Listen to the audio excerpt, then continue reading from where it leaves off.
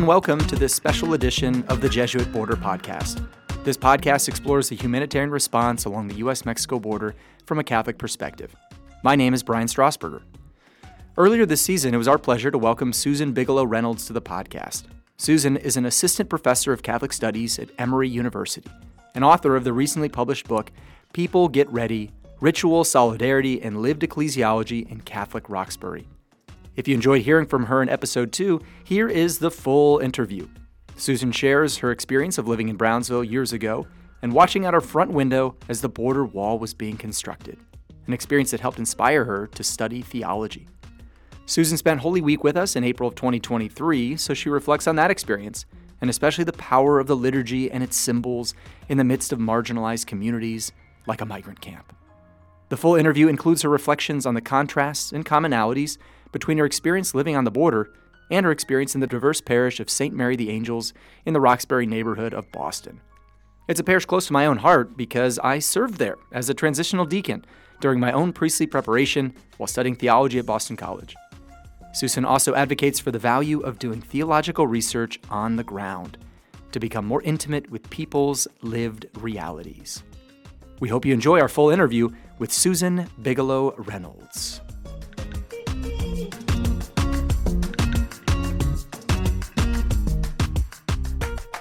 We are thrilled to welcome to our episode today Susan Reynolds. She's an assistant professor of Catholic Studies at Emory University's Candler School of Theology. And as a theologian and ethnographer, she examines the intersection of ecclesiology and lived Catholicism in context of diversity, marginality, and suffering. Thank you for joining us for this episode, Susan. I'm so thrilled to be here. It's really our pleasure. We're glad to have you on the podcast. And you happen to be the first theologian that we've interviewed in all of the history of the Jesuit Border podcast. So I wondered if, to get things started, if you could just share with our listeners a little bit about what inspired you to study theology and how you've found your focus and research area as you've grown into your work. That's a great question. And wow, what an honor, the inaugural theologian. What propelled me to study theology in graduate school actually was my experience of living in Brownsville, living actually very close to where you all live, going to the same parish that you all serve at in Brownsville. I moved there in 2009. I was part of the Alliance for Catholic Education program out of the University of Notre Dame, and I was teaching at a small Catholic school in Harlingen, and my community mates were teaching at various Catholic schools in Brownsville. And at the time, we lived right on Military Highway, right on basically the road that tracks right along the border. We lived about a quarter mile in from the border. But it was hard to tell how far we lived in exactly because there wasn't a wall there when we moved there. We could see probably straight into Mexico from our front yard, and we would go on runs to the river and back. It was this very contiguous existence. We'd go to Matamoros for dinner, to visit students, to go out. And then one day in the late fall in 2009, we noticed these enormous iron posts down, a ways down from our front yard, kind of looking into the distance, and so dumb. We were like, what's that? What are they doing? What is that? And very soon we found out they were building the border wall, what's now sort of the feature of that geographical land space, this towering multi-story iron rusty wall was built before my eyes in front of my front door over the course of a couple of months. And all of a sudden there was a wall where there wasn't a wall before. And I wasn't from the Valley. I'm from Denver, just like Brian. Actually, we grew up in the same parish. We can talk about that That's later. Right. Go Denver. Very parallel lives for a long time. So I'm not from Texas. I'm not from the border. I'm not from the Valley. I'd spent time in Chile and had in undergrad, I studied a lot of Latin American politics, but I wasn't from the Rio Grande Valley. And yet, even having only lived there a few months, this image of this wall existing where it hadn't before became kind of a scar in some way that I took into myself. I don't think it's possible to witness that kind of there's a violence to it when you build a wall like that. And it changed me in a certain way. And when my time in the ACE program was finished, I realized I wanted to study theology because I wanted to think harder about what that sort of a barrier meant, and what it means to be church across borders, what it means to be church in spite of borders. I was also really inspired, honestly, by the faith practices of the parish that you all serve at now, San Felipe de Jesus, in the colonia of Cameron Park. The little former convent that we lived in off of Military Highway was actually condemned after my first year. So it was bulldozed, and we were moved to a slightly more habitable house that was right near Cameron Park. And we started attending San Felipe de Jesus. And I was really kind of enchanted with the way that the community there celebrated all kinds of things, but especially Holy Week, which we can talk about later. But in a real way, it was my experience in the Rio Grande Valley that propelled me to the study of theology. So you were talking about the kind of these questions of wanting to get deeper with these questions of kind of building walls, what it means to be a church across borders. Getting to that particular level, what was one of those very compelling particular questions where, like, all right, looking at what it means to be church, what it means to be church across borders, like specifically, was there like a specific question at some point that really kind of captured your imagination or drove some of your research? Yeah, well, it was interesting because I went to grad school in Boston, which is not the same as the Rio Grande Valley in almost every way. And one of the more salient but less maybe like theologically meaningful ways is that the cost of living in Boston is radically higher than it is in Brownsville, as you can imagine, which meant that when I got out of my 2-year quasi-volunteer teaching experience and moved to one of the more expensive cities in the United States, I had nowhere to live and no money to pay to live anywhere. And so I lived in a church. I lived in the rectory of a very small inner city parish called St. Mary of the Angels in the neighborhood of Roxbury, for those familiar with Boston. And what I found there, much to my deep surprise, was that in a way not so dissimilar from Brownsville, this too was a kind of border space. It was a community that was really deeply rooted in the neighborhood, and it served folks really from all over the world, from all over the hemisphere, also from some of coastal Africa. There were folks from Spain there. In the 1980s, it was serving folks from more than 40 countries on basically a no budget and with facilities that were failing at best. Things were in slightly better shape when we got there in 2011, but in some way it was still very much a poor church for the poor, and existed in this position of really profound solidarity with the lives of the folks that it served. And I was living in the rectory. I was living in a place meant for a priest, but I was a 24-year-old lay woman engaged to be married. And I was able to experience the life of this sort of borderland from the inside out in a way that kind of refined the questions that I was asking as I was going to class every day. I really wanted in grad school, aside from the fact that I simply couldn't afford to live anywhere else, I really wanted to kind of keep 2 feet in reality. I mean, grad school is reality also, I hope, because that is where I now teach in a graduate theological context. But I wanted to keep my feet really embedded in the lives of concrete communities on the ground. I wanted to make sure that remained the space from which I was asking my theological questions.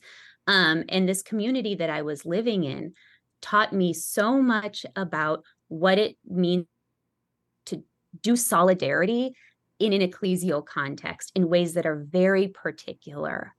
I think we talk a lot about being one in Christ and unity and diversity and how we're all united in the Eucharist and all of those wonderful things, which I truly believe. And yet, right, if you've ever been in any sort of community where you're negotiating different races, different classes, different cultures, different languages, I hope we all know that it's not nearly that easy. And in fact, it can be the source of tremendous pain.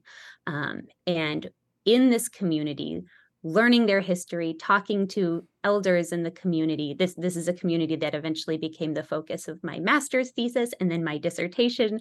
And most recently, a book I just published called People Get Ready.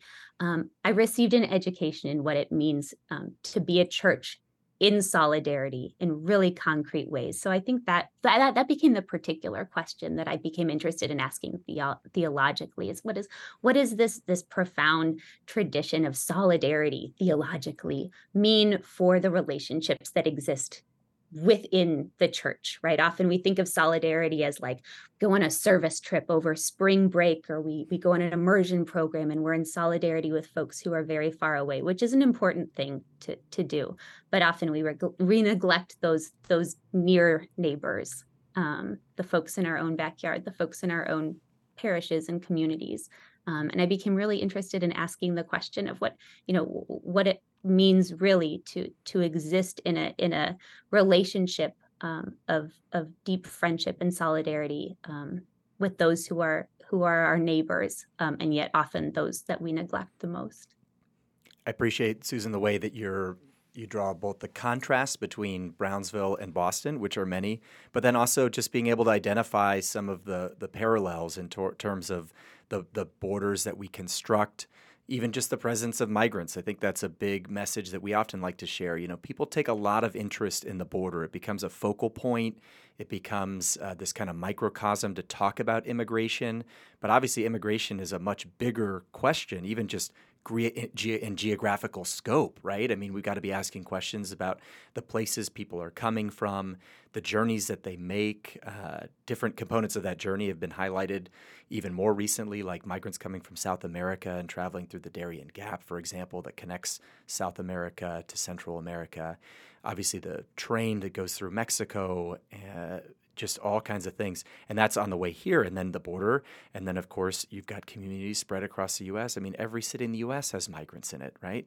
And Boston is certainly a big one. We work with a lot of Haitian women down here, and there's a large Haitian population in Boston, so it's not uncommon that the pregnant women that we help and accompany down here end up with Boston. They share their sponsor's phone number, and it's a Boston area code. I'm like, okay, they're joining the large Haitian community that's in Boston. So we always like to highlight and say, immigration is not a border issue. It's a larger issue than that. So I appreciate the way you're kind of both drawing the distinctions between a city like Brownsville and where you're living, where you're literally looking out at Mexico and seeing the wall being built, but then also to see the parallels that a city like Brownsville might have with Boston, and in terms of the barriers and bridges that we build. And you did great research there. I mean, the book you wrote, People Get Ready, of course, is a great deep dive into that. And now you're continuing to ask questions. You're continuing to do good theological research, and part of that is what brought you to visit us here in Brownsville just earlier this year. So maybe you could share a little bit about what it is that you're researching now, and how that inspired your trip to come see us. Absolutely. The research that I'm working on now actually grew out of my experience as a very young woman living in Brownsville, and continued into Boston. And then now I feel like I'm getting to do the project that I always dreamed of doing. One of my more powerful memories from my second year in Brownsville when I was living there was some of the Holy Week practices, especially both the Stations of the Cross that was through the streets of Cameron Park, but then also a unique Friday night ritual that is, I think it's Spanish in origin, but has a particular devotion in certain areas of Latin America, including Mexico, which is called the Procession of Silence, the Procesión del Silencio, which is a procession with a sort of veiled Mater Dolorosa statue through local streets. They do a really big one, actually. The diocese in Brownsville does a really powerful one as well.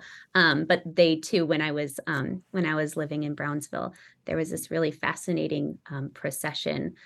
There's a drum corps that always accompanies it, and men are carrying this very, very large statue of Our Lady of Sorrows, cloaked physically in black lace through the streets at dusk. And it kind of captured my imagination in some way. I grew up in a suburban parish, which was a lovely place to grow up in many ways, but there wasn't a very notable sort of public facing element to the worship practices that we practiced as a parish. And I think when I moved to Brownsville, that was something that really captured my imagination. When I lived in Boston, one of the sort of most fascinating pieces of the devotional life of the parish that I was at there, St. Mary of the Angels, was again this Good Friday procession through the streets of Eggleston Square, the neighborhood in Roxbury where the parish was located. And they've been doing it since at least the 70s. And it started as this kind of a liturgical protest against this real scourge of gang violence that had taken root by then, and which sort of continued to be magnified throughout the 1980s and 90s and even to today. And so every year on Good Friday, folks would plan the route, and the stations of the cross, 1 through 14, Jesus is condemned to death, Jesus falls for the first time, Jesus meets his mother, and so on, become places in the community where suffering and death and resurrection have sort of made themselves known throughout the prior year. So a corner, I remember my first time I participated, like a corner where a young 13 pre-teenaged boy had been shot in a sort of random drive-by act of gun violence. He was walking to meet his folks for Friday night church choir practice, at I think a Seventh-day Adventist church. And he was shot, and he survived, but it was this real sort of wound in the community. And that was the first stop on that year's way of the cross. And I always, so the fourth chapter of my book looks really deeply into what a ritual like that meant for the community there, which was, as you said, a community of migrants, a community of African Americans who had migrated north during the Great Migration, a community of migrants from Haiti and the Dominican Republic and Cuba and millions of places in between.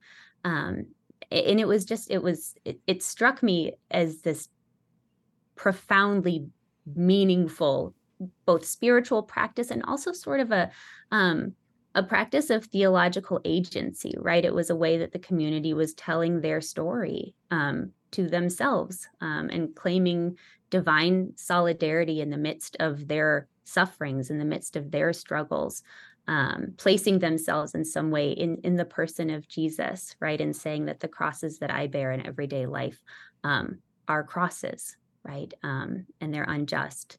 And we live in hope for resurrection. And so I always dreamed of writing a book that looked at the ways that communities sort of on the edges of both society and the church practice the Stations of the Cross publicly. And so one of the first stops I made after I received grant funding to do that project, thank you, Louveville Institute, was Brownsville. And of course, in some way, I'm always just looking for an excuse to come back to the Valley. But it was sort of this return because I had experienced the power of Good Friday there before. And so I was grateful to be able to bring a student of mine along with me, my student Sarah Buter, who's about to leave to become a Maryknoll missioner for 3 years in Central America.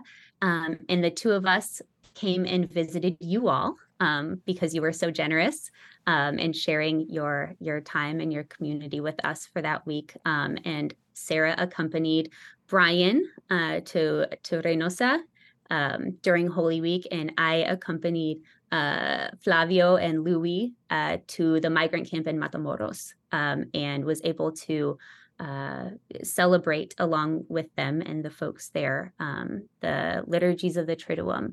It was incredibly powerful.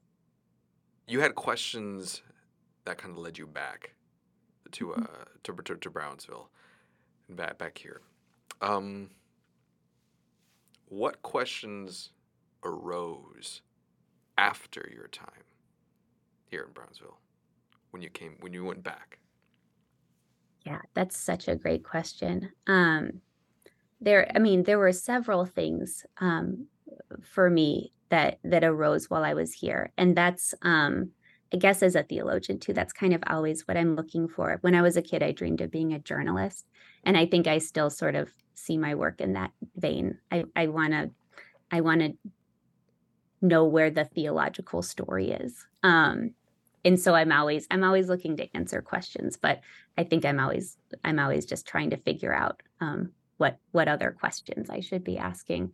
And there were a number of ways really that returning to the valley, returning to Matamoros kind of reoriented the larger questions that were driving my project. I think when I first became interested in this form of, I guess we could call it liturgical protest. That's not all it is. But I think there's something about that just always was really fascinating to me. This public facing sort of witness using these deeply traditional, right? This medieval ritual form, the Stations of the Cross, the Way of the Cross, as a way of witnessing to radically contemporary realities and problems. I always pictured it as something sort of radically interruptive, right? Like the cross in the public square, sort of bearing witness and judgment upon the searing injustices of our day. And it was so fascinating to me that that was the image that I had in my head. And that's how I'd always seen these rituals before. But on Good Friday, so in the migrant camp in Matamoros, we concluded the liturgy that day with a Via Crucis, a way of the cross, through the center of this migrant camp, and basically to the foot of the International Bridge. We didn't mean to go as far as we did, but there were still 3 stations left, so we just had to keep going. And the night before Good Friday, so Thursday night, it rained just torrentially and fiercely in a way that, having been there the day before, felt really gut-wrenching to be in a bed and know it was just absolutely ravaging these precarious structures that folks were living in on the bank of the Rio Grande, down this really steep, muddy embankment in Matamoros, and knowing, in a sense, what we were going to find the next day. And sure enough, it was a hell of a night, and nobody had slept, and people's well-constructed plastic tarp and trash bag structures had been lashed apart, and people had tried to dig trenches to divert the water, and it didn't work, and things were just a mess. And so we're walking through the center of this camp. There was sort of like an informal kind of aisle in the middle of this camp. So folks had tents and stuff on either side, and then there was sort of a path, I guess, through the middle. And we walked the way of the cross basically through this path and then up this steep embankment, and everyone is slipping and falling because it's muddy, and people, have very inadequate shoes and or they're or they're in socks or they're barefoot. And of course, because it had rained, the whole street was flooded out too. And it was just chaos. Like everything was chaos. And here we were marching with this 10-foot cross that someone in the camp had made out of some scrap wood. And I think it was about 10 feet tall. It was truly enormous. It was very, very powerful. Folks taking turns carrying it, eventually everyone carrying it, a lot of people carrying it together. We navigated through this sort of kind of a turnstile that you have to move through to get into the area before the bridge. And with this giant cross and this huge crowd and a couple of priests in vestments, and then there was a news crew there. And then like I was there with my like little camera and notepad. And I mean, one would think this would be a spectacle, right? But it wasn't, right? It was chaos entering into more chaos. Maybe some people stopped and were like, okay, like that might as well happen. But I mean, you have the police there and the military because it's a border checkpoint, right? And cars lined up and the street is completely flooded out and cars are stalled because the street is stalled. There's people selling things. It was chaos. And I thought in a way that helped to completely reorient the way that I was viewing processions like this. Because in some way it showed me like who's really, what's most at stake here. And it's the people who are involved, right? On one hand, it's about witnessing to various publics. It's about making a public statement, a theological statement, a social justice statement, but mostly it's about people's hearts, right? It was very, it was so powerful when we finally reached station 14. Flavio invited everyone to just sort of gather around the cross and to touch the cross or to touch one another. And we concluded with like 5 or so minutes of just like really intimate prayer. And it was something that was so beautiful to witness. And I think so for me, I think it was this important reminder that yes, rituals like this are really meaningful, and they carry all of this big, I think, very important theological meaning, right? But mostly, right, the most important thing is the fact that this is a practice of profound accompaniment for people whose lives have been forgotten and discarded and trampled upon. There is a deep intimacy to it that felt very holy to even be part of as a witness or a participant. So that was a long answer, and I only tangentially answered your question, but I think that's an example, I think, of the way that doing theological research on the ground sort of chastens our big, grand theological concepts and sort of helps us to become more intimate with the reality of things and the reality of what's going on in people's hearts. I love the way you paint the picture of your experience there and just kind of getting all these images together. I think I've been so moved now 2 years in a row down here of celebrating Holy Week and the way the liturgy in these marginalized communities with migrants at the border, at a shelter or camp or plaza, how the symbols of the liturgy take on a life that I just never have seen them have before. Because in the churches that I've gone to as a kid, even as a Jesuit, just growing up, they just don't take on the same meaning. There's a beauty to it always, no matter where you celebrate these liturgies. But I'll never forget that first year celebrating Holy Week in the Plaza of Reynosa, when you go down to wash someone's feet and they're in a migrant camp, you just get much closer to that experience and what it meant for Jesus to wash someone's feet, right? When we decided to do incense there for the very first time during Holy Week, and it was like, the place where we celebrated Mass in that plaza was 15 feet or less from the porta potties that service that camp. And it was not uncommon to just celebrate Mass amid the smell of those porta potties present. And that's when that incense, when you started shaking it and it started just, the aroma of it actually started to fill your nostrils, it was like, holy cow. Like, it's part of what I love about our faith, about our Catholic faith. It's so tactile, right? It's those kind of images. One of the things that I love that you shared, just to highlight, you were back at BC recently. You got to give the Dan Harrington lecture. You received Boston College's School of Theology and Ministries Alumni Distinguished Service Award. But as I heard, you started that talk with an image from Good Friday, and an image that influences and speaks to the way that you do theology. So I wondered if you could share that image and what it was that spoke to you about it so much. Be happy to. Yeah, it's become an image I share now with my students. So as I said on Thursday night, it just rained torrentially, and one thing, speaking first to your point about your particular love for Catholic, the tactile nature of Catholic devotion and life, that too, I would say that is probably next to Mary, who is not associated with the tactile, tangible dimension of our faith as well. I would say that the Catholic stuff is got to be my favorite thing about being Catholic.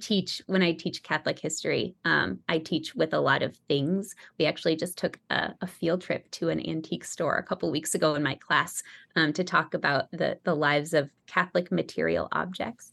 I find that theologically powerful, right? Because it's this deep affirmation of like our bodies, and things and memories and memories contained in things, and eating and drinking and washing and smelling.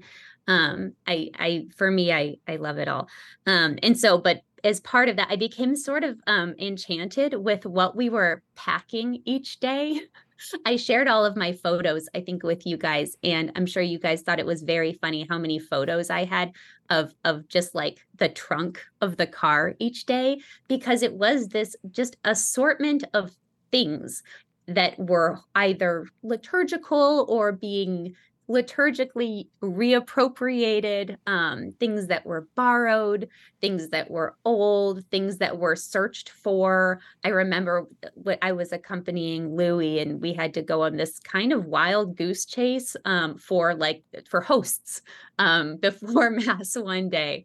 And even that to me felt like very dear. But I remember we were packing up the trunk on Good Friday, and putting in the hymnals and the vestments and this and that and all of these things, and then at the very last minute, Louis and Flavio grabbed all of the flattened Amazon boxes that were against the wall of your kitchen. When I first arrived and knocked on your door, there was like a towering stack of donations that had just come in, from your Amazon wish list. And in those boxes had, as we all do, what do you do with all the boxes from the mail? Were just sitting flattened against your kitchen wall. And at the last minute, Louis and Flavio shoved them in the trunk. And I'm like, okay, interesting choice. I wonder what these are going to be. And when we got to the camp and we're setting up for Mass, Louis, we laid him on the ground, in front of the makeshift altar, which was made out of some stacked wooden pallets. And of course, the Good Friday liturgy begins in silence as the priests or concelebrants process to the front, to the altar, and lie prostrate in front of the altar and in front of the crucifix. And even in a normal parish setting, right? Like it's very jarring. I always, and for some reason, I always kind of forget about it right before we start on Good Friday. And it always kind of surprises me, and it freaks me out in like the best way. It's very powerful. But similarly in the camp, we started in silence, and Louis and Flavio sort of process forward from the crowd that sort of gathered in a semicircle, and lie prostrate in front of the altar on these Amazon boxes, right, on these flattened cardboard boxes. And this is the same ground that everybody has spent, a really unforgiving night on. And their shoes are covered in mud. And of course, they're lying on their stomachs, so their shoes are facing up.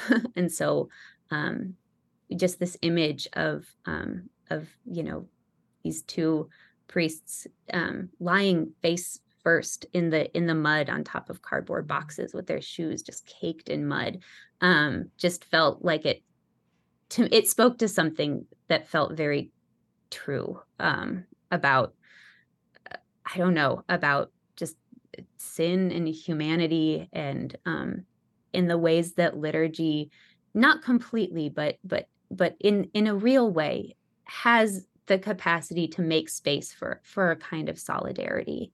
To me, it was very, very powerful, and it was an image that I really will not forget.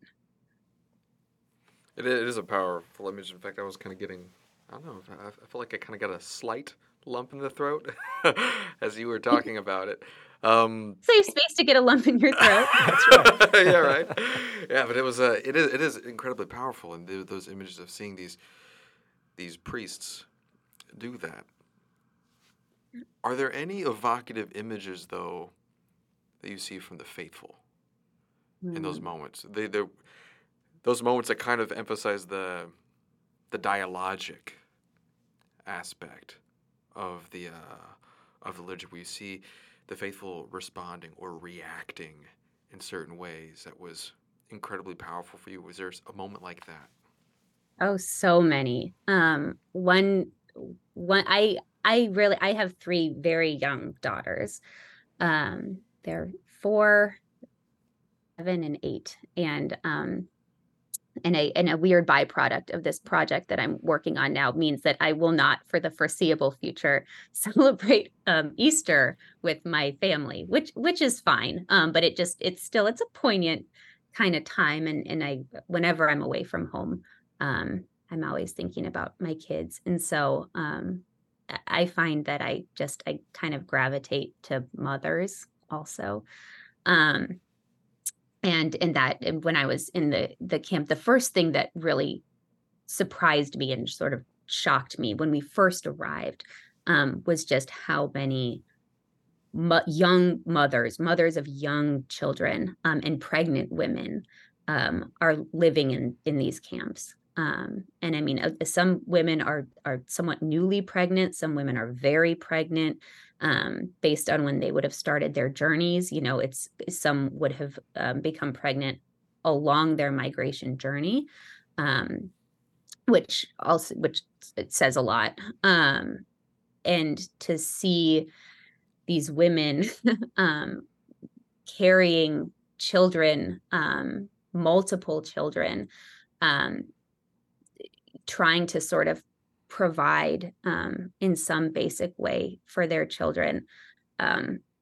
It was so a lot of the people that I spoke to most at length were mothers. There was one mother named Yanetzi. She is from Venezuela, and she had a 3-year-old daughter with her, who was really, really sick.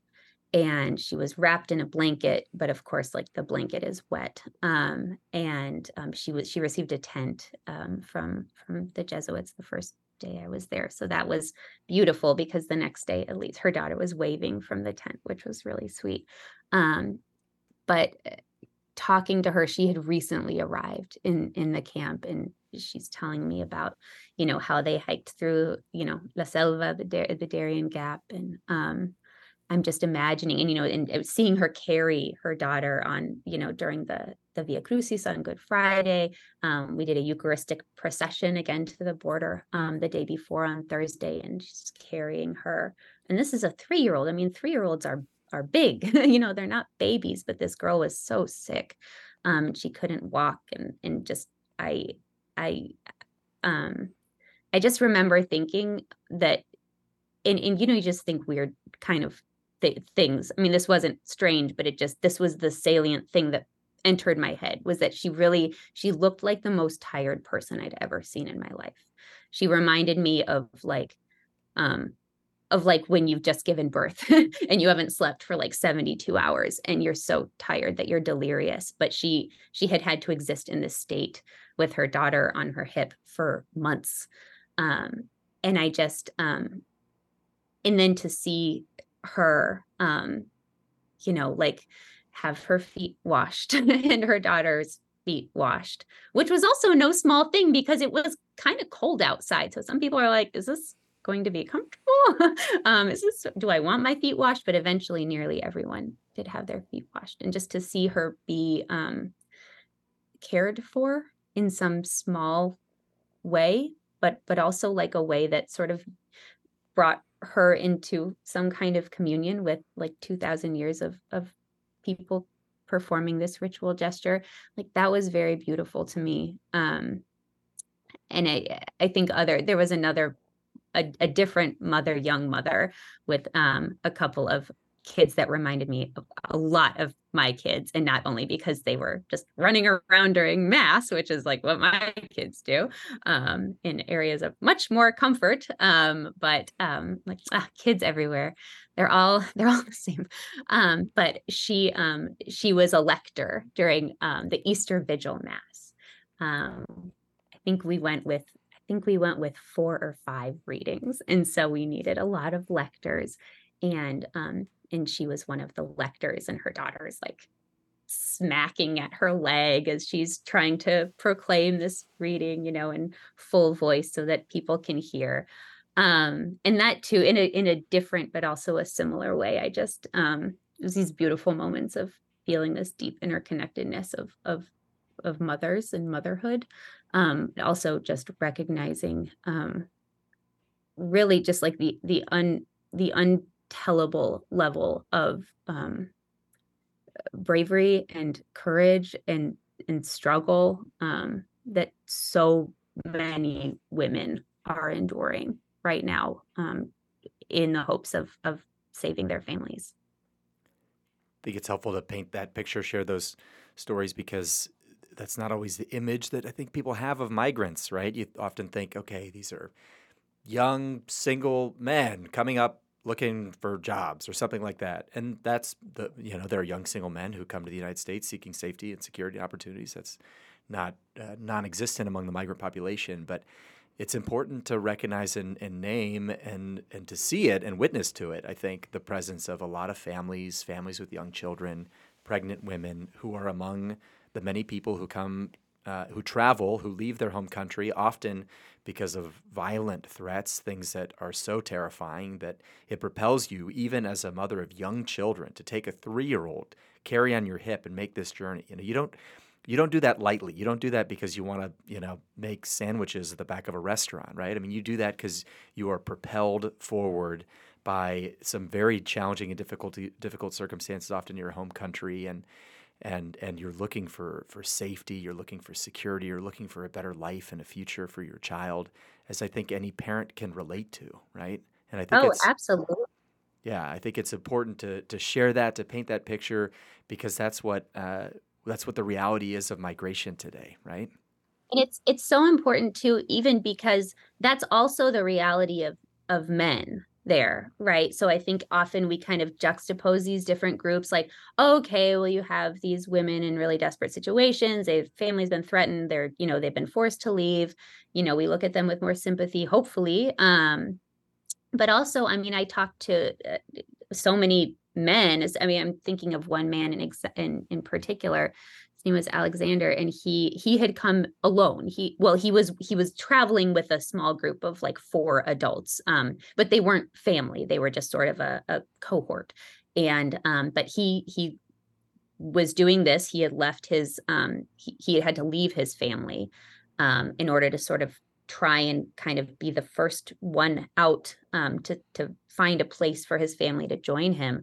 He was talking to me about how he had 3 kids at home, and he had hiked through the Darien Gap, and he described the experience of seeing a dead child during in the Darien Gap, in this kind of horrific stretch of jungle, and just feeling like just physically so ill, as obviously as anyone would, but just all he could think about was his children. And he talked, at one point we were having a conversation, and he talked about like his first or second day having arrived in Matamoros, and he had gone to get like a liter of soda, and on the way back to his encampment, this little girl who seemed to be the same age as his daughter back home came up to him and asked him if she came up to him with a cup, said, "Can I have a drink?"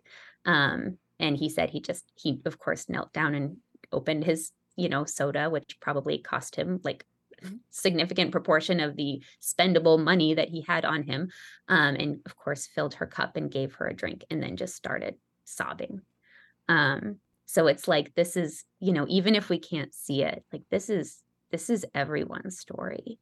And that too, that's another, speaking of stories, like that's a story that really sort of haunts me, lives in my mind. Man, the stories you have, oh man, they're very evocative. They provoke a lot, and there's this they kind of speak of like this deep need for redemption and restoration, and that makes me wonder. We have so many images of heaven. Are there so many ways of understanding heaven, different ways of seeing heaven and thinking about it?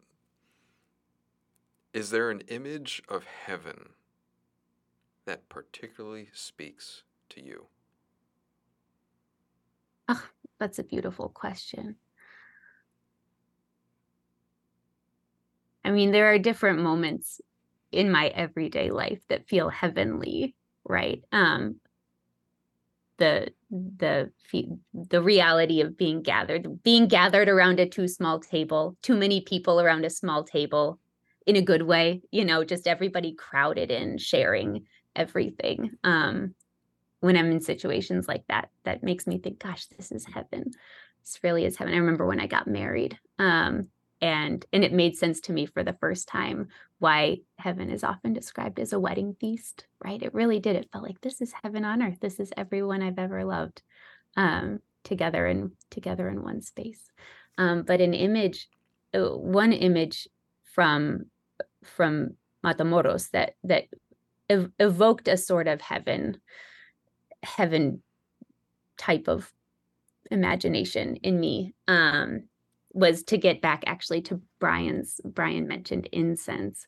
And similarly, during our Easter vigil, which you all apparently received permission from the bishop to have an Easter vigil that was quite early in the day.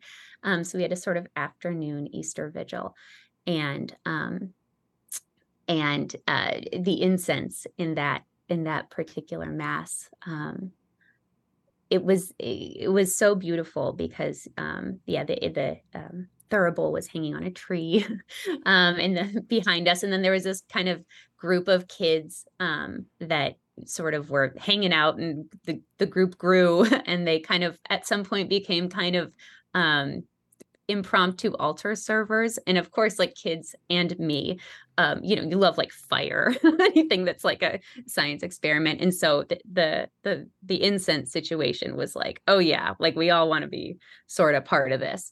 And so it was this very wonderful drawn out process, because the kids were like all, helping to stoke the flame or whatever. And it was lovely. But then, and it was this kind of like joyful little mayhem for a while. But then, and this is another part in the liturgy, any liturgy, right? Not just in a migrant camp. Like this always makes me kind of like, oh gosh, this is beautiful. But it struck me in a particular way when the priest sort of incenses the book and the gifts and the concelebrant, and there's, bows, da da da. I'm sure that's how they describe it in your classes, how to be a priest. There's bows, blah blah, and do the thing.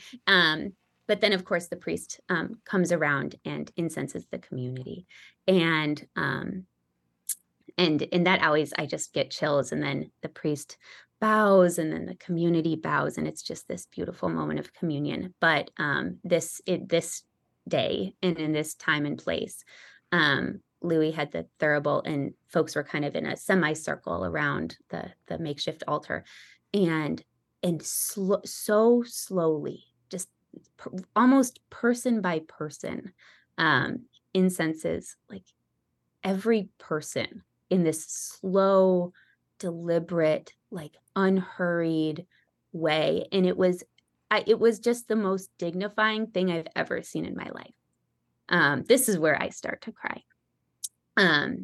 It was so beautiful. And I just, for me, that was a moment of heaven on earth, because it was this way of saying, you deserve to be bathed in a beautiful scent, right? You deserve to have your feet washed. You deserve to have, candles lit before you. You deserve music. You deserve prayer. I think we take a very utilitarian approach to the poor often, where it's like, well, let's fill some bellies first, which, like, yes, we should do that first. But I think often we're like, well, these people don't need prayer. They don't need liturgy. They need a new pair of shoes. They need clothes and a hot meal and a home. And yes to all of that. But like prayer and spirituality and God and beauty, like these are also human rights. And for me, that was like a little inbreaking, I think, of heaven on earth. I think it's only appropriate that an image of heaven should move us to tears, and so I think that is a beautiful image to wrap our minds with and sit with as we pray for those heavenly moments in our life and reflect on those. You alluded to it earlier, Susan. It's kind of crazy how our two lives have kind of run on these parallel tracks. So for our listeners, Susan and I both went to the same youth group parish, St. Thomas More, back in Denver, and overlapped for a year there. And then she lived in Brownsville and went to San Felipe Parish, which is the parish where we now live in Cameron Park and serve at that parish. And then when you were living in Boston at St. Mary the Angels, which was the source of your book, People Get Ready, that was where I served as a deacon during my deacon year, during my theology studies in Boston. So I guess my closing question to you is simply, if you could just let me know the name of your parish you're at now so that I know where I'm headed sometime in the inevitable future. St. Thomas More Jesuit Parish in Decatur, Georgia. Oh, so my it goodness. is not unlikely that whatever. I'll set a place before you. Well, I don't know when, but now I know. I could just let my provincial know. Hey, by the way, I'll let you know. The next big move I make, I'll let you know, because I know that you'll be there soon. Yeah. The funny thing is, when I went back to the School of Theology and Ministry at BC in the spring, by then it was, oh, do you know Brian? So your reputation by then was strong. Well, that's great. And we can give a shout out to all those people, especially at St. Mary the Angels, much beloved by the two of us. And so I'm sure they're going to tune in and get a listen to this episode that brings the two of us together on a podcast. Are big fans of the Jesuit Border podcast. They were all very excited to hear that we had just spent Holy Week together. Yeah. Well, that's great. Well, thank you, Susan, for joining us for this podcast, for this interview, but most of all, for the incredible theology that you're doing, for witnessing to these realities, for reflecting on them through a theological lens. It's super valuable, important work, and we really love all that you do. You said you're always looking for an excuse to get back to Brownsville. Well, whenever you find one, look us up, let us know. We'd love to have you back. Nothing would make me happier.